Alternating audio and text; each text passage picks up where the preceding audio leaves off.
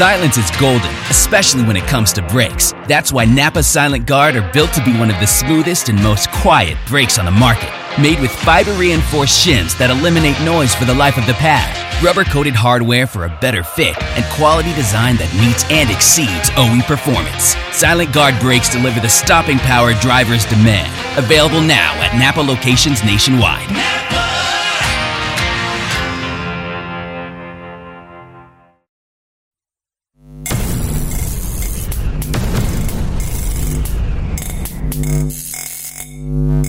Joining us now from over at Hendrick Motorsports, John Carvin is pit crew coach over there. John, welcome into Crew Call. Good to see you, man. How's things?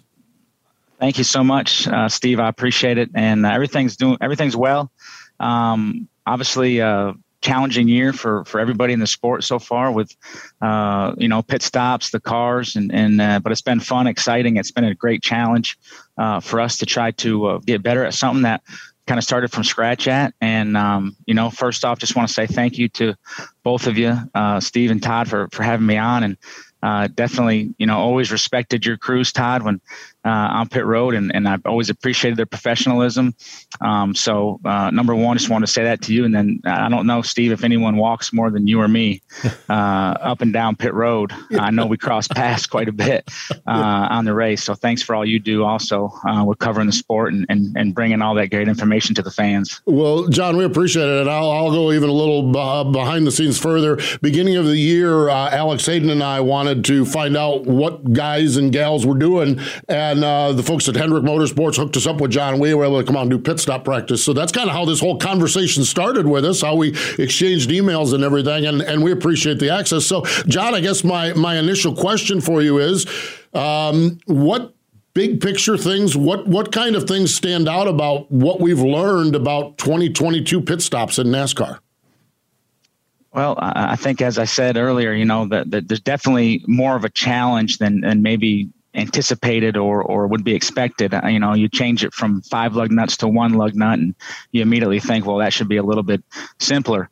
It definitely is not. There's still so much that goes into this pit stop and to making it go well and go fast, as that's our job, right? But learning how to index the wheels, what it takes to get the lug nuts tight, the proper body mechanics that go into that, and what areas of the car need to be fast in order to have a fast pit stop. We've learned all those things where, typically in the 5 lug nut world, the rear of the car was really the slower, part of the car, or the area that you waited on to drop on the left side. And really what we're learning now, it's the front of the car that really, you need to have a really good stop there to have a chance to have a fast pit stop. So the right front, especially, obviously, if you don't have a good right side, it's hard to have a good stop. When you need that to have a good stop, obviously. So the right front is definitely an area that I think everybody's focused on in the sport to try to find time there and speed that up. You talked a little bit about the change of mechanics and the kind of rhythm of what happens. Tire carriers back in my day, they were about being He-Mans and slamming tires and getting in there. And how has that changed with the aluminum wheels? Because the steel wheels we used to have, that you could kind of manhandle more, but I would think the aluminum wheels have got a little more sensitivity there. Yeah, they definitely do, Todd. And it's for so long, as you mentioned, like that's all we wanted was for our tire carriers and obviously the jackmen now being the 5-man pit stop to throw those tires on there as hard as they could, as fast as they could. And it was definitely easier feedback because you had the 5 studs that stuck out, and that's what your aiming point was, and that's what you finished on. And you could tell, you could see the studs come through the stud holes on the wheel. And now, all the evidence of a successful hang is hidden from you. And obviously, like you mentioned, with the aluminum wheels, there are 18, drive pin holes on the back of the wheel, and there's 6 drive pins on the hub. But they're hard to identify just because they're a little bit smaller, and it happens so much faster where that lug nut comes off. Typically a tire carrier or a jackman would have just a split second to glimpse at that wheel as the lug nuts were being hit, and get an idea of where that stud was that they wanted to have for their clocking hand and their control hand. And now the wheel's off so fast, and they're just trying to do the first part of the stop and then get to the wheel and the tire and then hang it or index it. And we've definitely learned that a little more finesse at the finish is probably better. But I think the goal in the long run is to be able to do it just as fast, if not faster, than where we were. But you can definitely damage the back of the wheel if you miss due to the aluminum, hitting a much stronger and harder metal on the actual car. So you're right, 100%. That's taken a learning curve that we've had to push through, and we've had to adjust. We've had to adjust how we hold the wheel. Obviously, the spokes on the wheel are different than a 5-lug car, and just everything about it. To be honest, it has taken some adjustment, and just a little thing like that, like how hard you actually put a tire on the car has changed. Yeah, definitely. Cool explanation there. As we started this season, we saw people with loose wheels, and even a conversation that the 19 had one at Martinsville, and Martin Truex realized it from how he felt the car. But you talk about that and what's going on with single lug nuts. What causes a loose wheel, in your opinion, and what kind of tools do you have for identifying them, and how has that developed as you've understood this as we've worked through the year? Yeah, so typically, and what I hear from the tire carriers and the jackmen is lots of times they think that the wheel is all the way to the back plate, on the rotor, and they feel like they've installed it properly. Well, the design of this wheel and the upright, the spindle, the threads, the lug nut, if the wheel isn't indexed properly, the lug nut is not supposed to catch the first thread. So the tire changer, obviously, he's pulling the trigger, and if the lug nut doesn't just zip right up, and the gun has to work in order to catch that thread and to be able to tighten the wheel, then something wasn't done right and wasn't done properly. And that was something that we had to learn also, that you need to see that socket stop and kind of hammer that lug nut to know that 95% of the time that you've got that wheel tight and you've got it past the wheel retention system on there, which are two little locking pins that pop up and down, that should prevent, if you did have a loose wheel, from that lug nut coming off and hold the wheel onto the car until you can get back to pit road. But yeah, definitely, you have one point of failure now on each wheel and on each corner of the car, where you used to have 5. You could have 2 lug nuts tight previously, and you could at least get back to pit road and not have the wheel come off.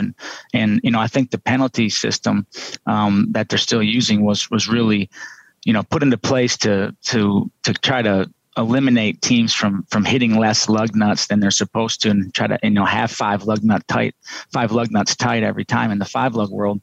Well, now if you don't have the one lug nut tight, it's scary. It's definitely scary. But luckily I've got some great players who are really good at what they do, and they can identify that was a maybe, and then we just got to do a really good job communicating that to the crew chief.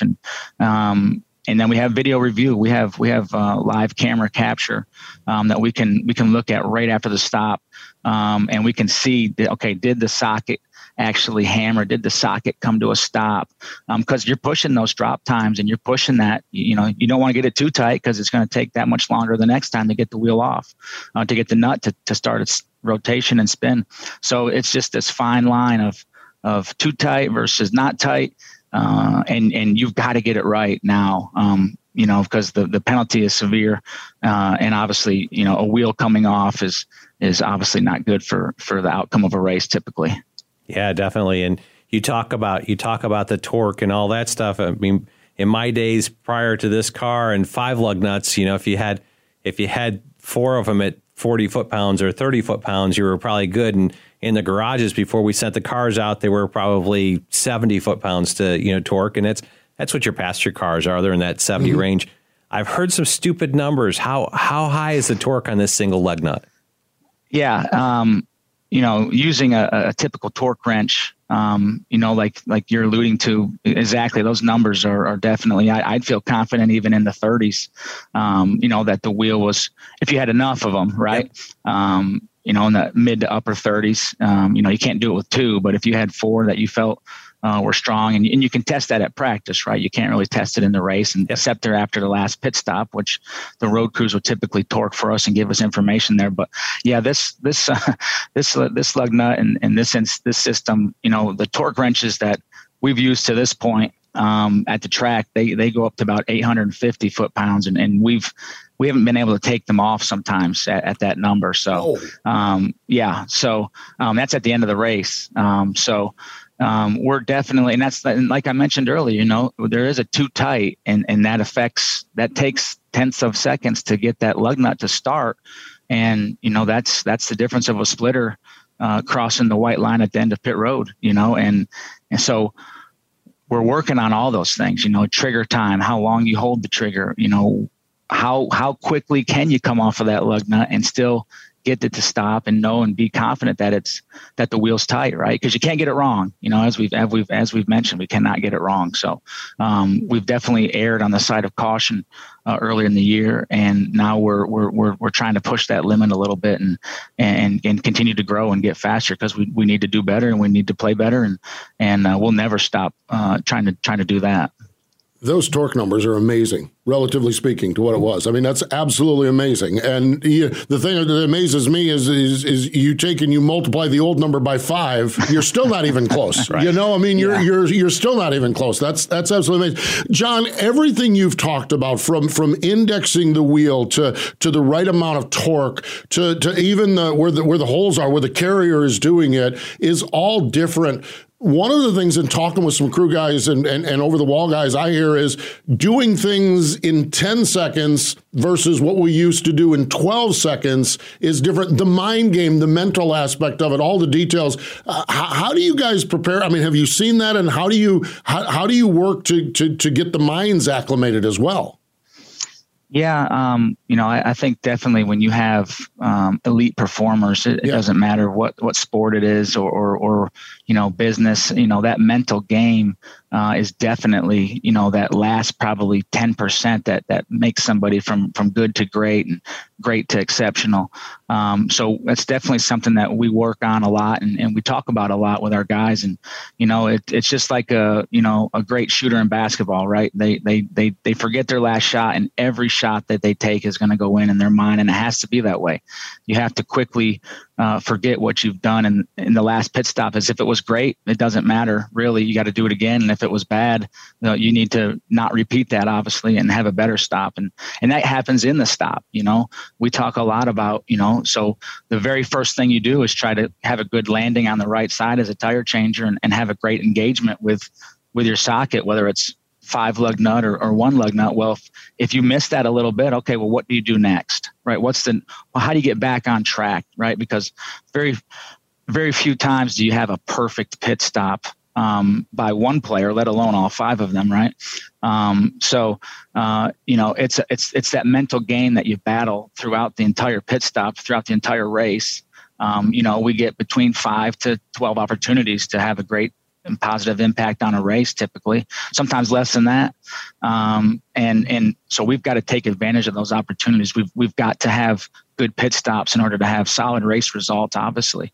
So yeah, we talk about the mental game a lot, and we have learned that, because we do pit 5 lug nut cars still with a majority of our guys. We support the junior motorsports cars, which, we enjoy doing that on Saturdays, and some of our younger guys, they pit trucks. So, they go from practicing mono lug and 5 lug nut to an extent, but we focus on mono lug for sure at practice because we still need to get better at that. And we rely on our 5 lug nut experience. But then they go to the track, and typically the truck races and the Xfinity races are first. So they go to a 5 lug nut, and then we have to transfer to a 1 lug nut on Sunday. And definitely that mental preparation and the visualization. And, we have practice hubs on our pit boxes where the guys obviously get a chance to use the gun that they're given from United Race Parts, the Paoli gun, and they get a chance to hit some off and on patterns. And the more that we can give them a chance to prepare before they have to do it, obviously the better, that leads to results. So, but yeah, that mind game too, because the wheel's a different size. Obviously, everything about it is the same, but it's all different. You're doing the same task, but it's completely different. How you pull, how you hang, everything, how you jack, the weight of the car, how it feels. It's a completely different sport. It really is, with the mono lug versus the 5 lug, and how you have to pit the car to be fast. And that's our number one thing, is to do it fast and do it tight. That's incredible. That's really incredible. And it's great insight. And you talked earlier about the fact that with a monologue that you see that the front guy is somewhat of your limiter, not being the rear guy. And I guess that changes from day to day between the 5 lug Xfinity run and then the Cup run on Sunday. We saw some stuff out of the Gibbs camp of sending the rear guys around the front, both hoses up there. In your kind of assessment, I'm sure you've looked at this internally and externally, but benefits and risks of that kind of play of bringing the rear changer out around the front. Yeah, and we kind of caught wind of a potential different choreography that they were kind of working through. I guess probably midsummer, fall of last year, and we practiced it back then, and we still felt that the front was what was most important. And really, in my opinion, that stop is to kind of speed up the rear, because if you're looking at the film and you stop it right as they get to the car on the right side, the front changer, the tire carrier, and the jackman are still in the same position as they are in the traditional way that we pit the race cars. So that trio still has to do that same job just as effectively, whether you have everyone jump out front of the car or the way we do it with the 3 guys out front of the car and the rear changer coming from the rear. So we're not limited right now, as you mentioned, from the rear, which you can get the rear guy there a little bit faster. But again, as you mentioned, there's a lot of risk there, because you've got all 4 pit crew guys that are out there changing tires coming out the front of the car. You've got cars coming around you. You've got cars leaving. You've got hoses well out on pit road. You've got to be able to pull those hoses effectively with your road crews, and they've done it, and they've done a good job on some occasions. And they've also had some stops that didn't go perfect, which that's a normal race for a lot of crews, not dependent upon the choreography, but they definitely have committed to that type of pit stop on when it's advantageous, and they don't do it all the time. But yeah, we're still investigating that. We're still trying to learn, when we think that, if we need to change, is it warranted, and where are we going to pick up the speed? Or is it just that we can just play this game better, and get better at the skills involved with it, and still have fast pit stops that compete or are faster than that way. So, it's definitely something you have to pay attention to. Obviously, as you know, when somebody changes something and has, success, you better be taking a look at it, and make sure you're doing, the right practices out there during the race in order to compete and stay competitive. So, but yeah, that's I honestly think that it makes sense for 5 lug nut. If that is the limiter, the rear, and the goal is to get the rear changer there faster, it surprises me that it wasn't done in 5 lug nut world, honestly. Yeah, and one piece that when I looked at it and tried to put it together and thinking through the challenges I had in the past is we go back a few years when we had 2 carriers. You had a carrier that was specific to a changer, and the move in this way, the same, whether it be the jackman and the guy that does the right rear is now working together on the left front. I thought that may be one place that you made a benefit out of it, that the carrier and the changer stayed together on each side of the car, although they were doing different positions. Yeah. My question on that, John, is one of the things, it kind of debuted at Richmond, I think it was, where my question is if we get into a situation where full fuel runs and you have All of this thing can change, but gravity emptying fuel into a fuel cell. If we get into a spot, could there be places where that fuel man, the guy not part of this different choreography, being engaged the whole time? Is that part of the factor that you might have to factor in with these style pit stops? Yeah, and that's one of the parts. I think Chad mentioned it when he was doing the TV booth at Richmond when he watched those stops the first time, is that the fueler is really unaffected when you do that Gibbs style pit stop. No one is coming around him or near him because they all run around the front of the car. Now we just go under the can. So we can stay plugged in the whole time also. We just have our rear changer come around and go under the can, which we've done, for years. I'm sure, Todd, as you know, that was always a play back then. But yeah, the fuel cells are larger, and obviously the time that it takes to change the tires is shorter. So, you'll see at Talladega that we're gonna complete the stop in terms of changing the tires, but we're gonna have to wait for the fuel to get dumped out of the can into the car, regardless, I think, of the choreography and whether you're doing right side tires or left side tires or four tires. There's going to be times where you're just going to have to wait for the fuel to get the amount that you want in the car. The faster you go, obviously, the less fuel you can put in if you drop the car on lug nuts. So, definitely, though, that's all stuff, Steve, that you got to consider and you got to think about and you got to plan for and you got to practice and you got to know and it's a different thing when the jackman drops on the lug nut versus on fuel. And you don't do it, often, but obviously that's what we're going to practice this week and we have already. So. It's what I love when I talk to people about being on pit road. We have spent 20 or 25 minutes talking about 10 seconds. I mean, that just to me is what's so fascinating. And the athletes that do this just boggle my mind how good it is. And there is nothing better than watching that Kyle Larson celebration at Phoenix, standing 6 feet from those guys when that car rolls to that line first and winning the race, winning the battle, putting Kyle Larson in front of a 30-lap A-main to go win a championship. That moment, what you and your guys do is just such a great part of the sport. John, I tell you, I appreciate the insight. I really do. Appreciate the insight you gave us back in January when Alex and I came and hung out over there, but appreciate joining us here on Crew Call and breaking this down and letting us know what's going on. Thanks so much for joining us. Yeah, my pleasure. As I mentioned earlier, thanks so much for having me on, and let's do it again in a little while, and I'm sure I'll have a whole new story for you about what I've learned. So Thanks so much, Todd. Thanks, Steve. I really appreciate it, and you guys have a great day. That is John Carvin. John Carvin, that is crew chief coach over at Hendrick Motorsports.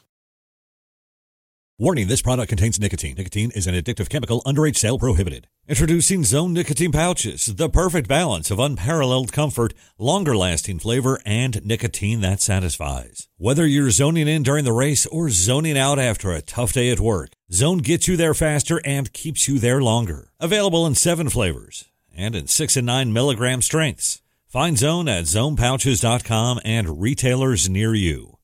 Own your Zone with Zone Nicotine Pouches. Okay, it's time to commit. 2024 is the year for prioritizing yourself.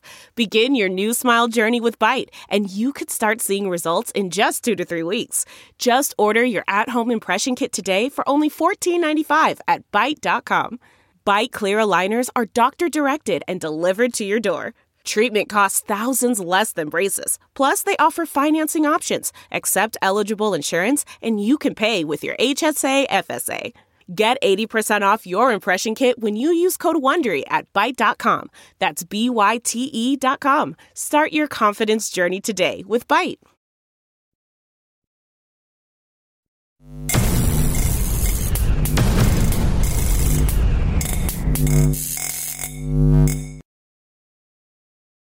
Welcome back. It is Crew Call presented by FloRacing, the new home of NASCAR roots. You can subscribe at FloRacing.com. Let's continue on with the conversation, and let's go over to JTG Doherty Racing. Joining us is the crew chief for Ricky Stenhouse over there. Brian Pattie's on the line. Hello, Brian. How are you? I'm doing pretty well. How are you guys? We are doing well. We actually had a little moment to chit-chat there, Brian, before we came on, and you said it's Talladega week. We got a lot going on here. It's a big week for us. What's the anticipation like going into Talladega for you guys? Well, really, any speedway race, it's all about the detail work. And I always like speedway racing, even since I showed up here in the mid '90s in Nemechek. So just going through my checklist, make sure everything's, all T's are crossed and I's are dotted, and make sure she got speed like she had the 500. Yeah, definitely. You talk about that, and I remember that Cellular One car. You guys were phenomenal back with Nemechek in the 90s and early 2000s, and you've been that way with you and Ricky. Back-to-back speedway race wins in 17 at Talladega in May, and then the Coke 600 at 4th of July at Daytona. I look at it like you're one of the guys that I would put in my pool to win this race, any speedway race we get to. Your attention to detail and what's going on. Now with Daytona and Atlanta in the rearview mirror, what have you noticed out of this new car that how's that affected speedway racing for you?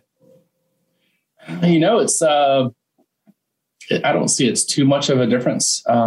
It's still all about how you can push, how you can suck up, how you can control your temperatures. Obviously, with the air inlet where it's at and exiting out of the hood, it's tough to manage temps, but I don't feel it's any different. It's still at Atlanta and Daytona this year. Obviously, it's all about drag with a huge blade we have in the back. It's all about drag. So just being as aggressive we can with ride heights and then obviously the detail work from splitter to spoiler, just trimming it out.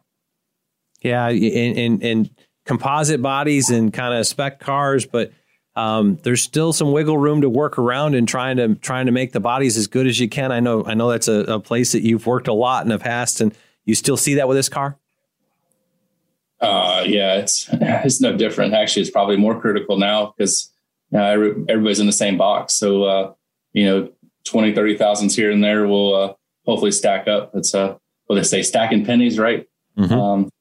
We guys done a really good job. We started working on this car beginning last week, and had a group of folks mounting the body, I guess you'd say, right? You build the body weeks ahead, but this new car, you can kind of take a Richmond car one week and make it to a Talladega car the next with just a little bit of detail work. So it's that the car is cool to work on. I mean, let's be honest, it's done what the owners wanted, which is car counts are down and you can race them anywhere. Just changing the geo and the body work and shipping it. So it's fun, but it's just once we get through the first year, I think, as far as get all the cars that you're asking for and all the parts you're asking for and all that stuff, obviously will be much better. But right now it's pretty hectic. Yeah, I'm sure it is. And I want to talk a little bit about it, but I do have one other question when we talk about Talladega and Daytona type of racing. How important is it for you to have a driver like Ricky Stenhouse Jr. that understands that and actually embraces that style of racing? You talk about the nuts and bolts, the finer points, the thousandths and thousands of inches, but how important is that guy holding the wheel that he buys in and loves this kind of racing as well? Obviously, that helps anywhere, right? It helped Bristol, knowing that we had a shot at winning the race on a dirt track, especially at Bristol, which he loves. He does a really good job. He loves the draft. I think he's pretty aggressive. Maybe not as aggressive as some, but maybe like a Logano, I feel is more aggressive. But all in all, we do the right things. We gather most of the time a lot of points. But what we've lacked here in the last couple of years, we've had speed, but we haven't finished, right? So Buzzy Rudiman told me back in the day, you got to first finish to finish first. So we're going to try to do that this week. You brought up a little bit about Bristol and what you had this weekend. Now it's in the rearview mirror, but track announcing they'll be back to dirt again in next spring. How was the new car and how was it the change of the racetrack and going to night racing? I think the track crew did a really nice job. Let's be honest, they're at a no-win situation, right? You're trying to race pavement cars on dirt with windshields. About that a little bit, right? So you're asking a lot for those guys to get the track perfect. I thought they did a phenomenal job. I mean, obviously it wasn't rough like last year. It didn't rut up. Pretty smooth. If Goodyear would have brought a tire, maybe half as hard. But I understand their position from last year as far as wearing out right rear tires. But I think this car and the 12-inch wide tire, if we'd have had something in a 50 durometer range instead of 70, it might have taken a little bit of rubber and actually wore out tires and made some strategy, but it was kind of hard to pass, because the hard tires.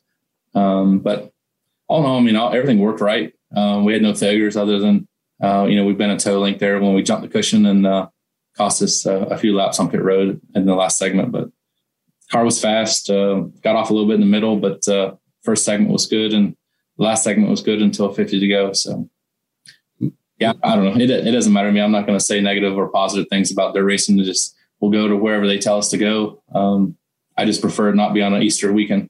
Yeah. Well, there's that too. Yeah, absolutely. So much change, so much different as far as that goes. Let's actually, you just mentioned that the schedule this year with one off weekend. You mentioned Easter weekend. We're going to race on Mother's Day weekend. We have one off weekend.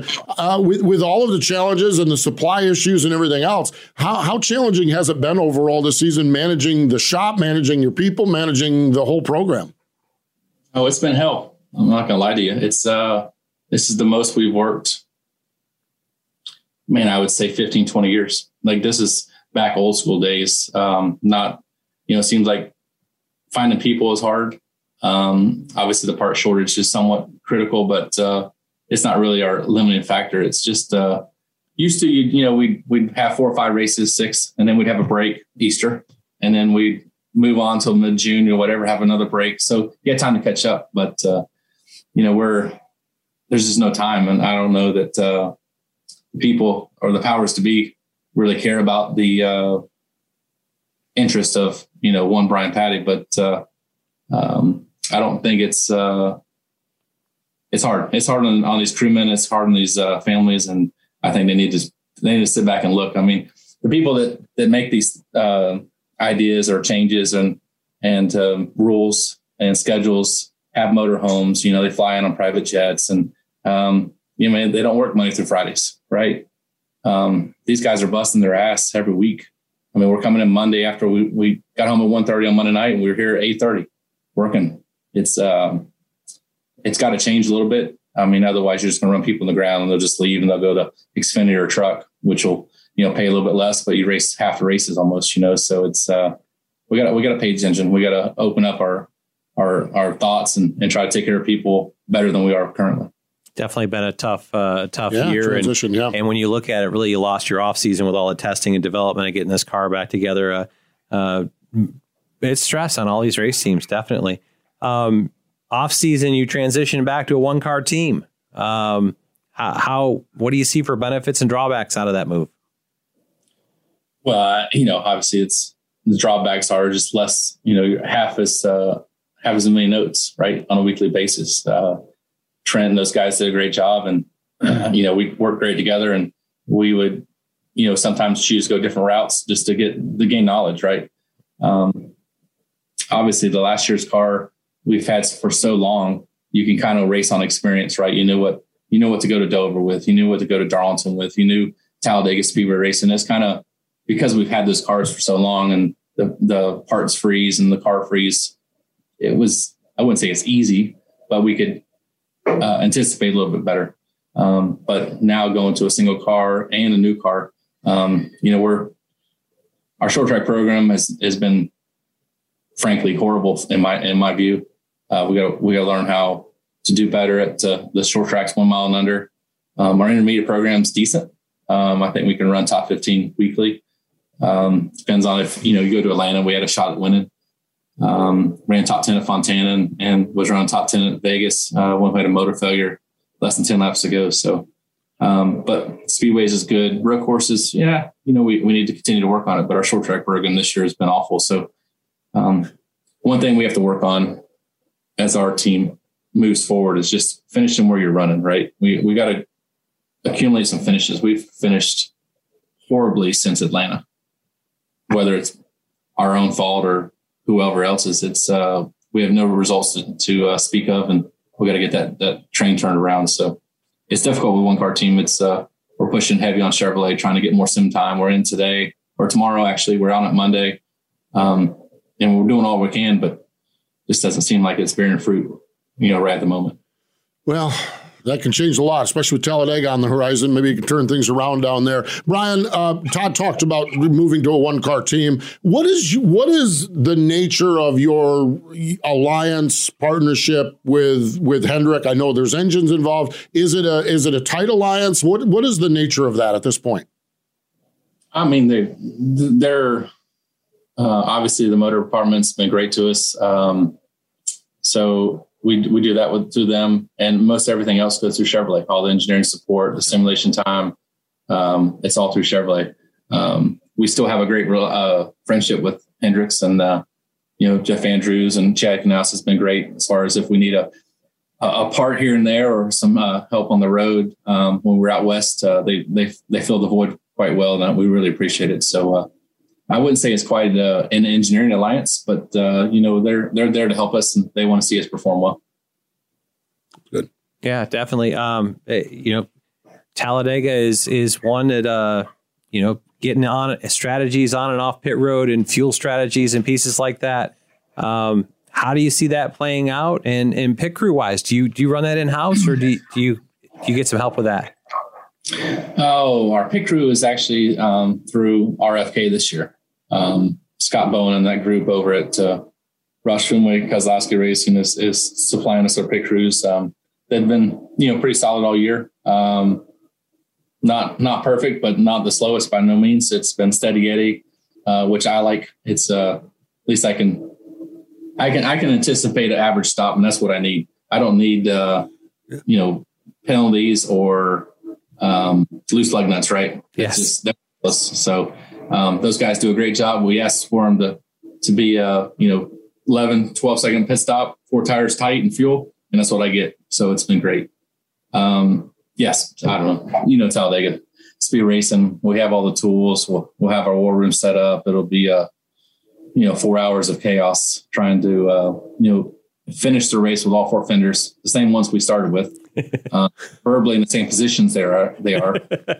We unload, yeah, and let Tab Boyd and Ricky do their thing on the racetrack, and between he's got multiple wins on speedways as we do.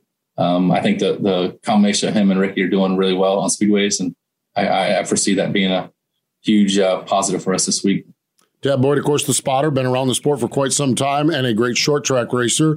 As are you, Brian. You have gotten a gold star because you brought the name Buzzy Rudolph, or Buzzy Rudiman. I was thinking of Eric Rudolph. I was just doing some stuff with some indoor stuff. Buzzy Rudiman, you bought Buzzy Rudiman's name to Crew Call. How's Buzzy doing? Do you get a chance to talk to the legend from down in Zephyr Hills, Florida much? Not via phone. I haven't talked to him in quite a while, but I follow him on Facebook, and I talked to the Beak, Dave Rudiman, a few weeks ago when it was a birthday. So, it's not as, we don't contact each other as we used to. Just been too busy. Like I said earlier, it's been mass chaos 7 days a week, and trying to keep cars on the racetrack that are competitive has been a struggle, and we're just trying to stay focused, and hopefully results will come. Yeah. Well, we're wishing you the best, especially with Talladega on the horizon. Get things turned around and pointed in the right direction. Brian, we appreciate you taking some time and joining us here today on Crew Call. Thanks again. Yeah, thanks for having me. There we go. That is Brian Pattie, crew chief over at JTG Doherty Racing with Ricky Stenhouse. Stay with us. More Crew Call in just a moment. There are some things that are too good to keep a secret. Like how your Amex Platinum card helps you have the perfect trip. I'd like to check into the Centurion Lounge. Or how it seems like you always get those hard-to-snag tables. Ooh, yum. And how you get the most out of select can't-miss events. With access to the Centurion Lounge, Resi Priority Notified, and Amex card member benefits at select events, you'll have to share. That's the powerful backing of American Express. Terms apply. Learn more at americanexpress.com/withAmex. The spirit of performance is what defines Acura. And now, it's electric. Introducing the ZDX, Acura's most powerful SUV yet. Crafted using the same formula that brought them electrified supercars and multiple IMSA championships, the ZDX has track-tested performance that packs an energy all its own. Unlock the energy and order yours at Acura.com.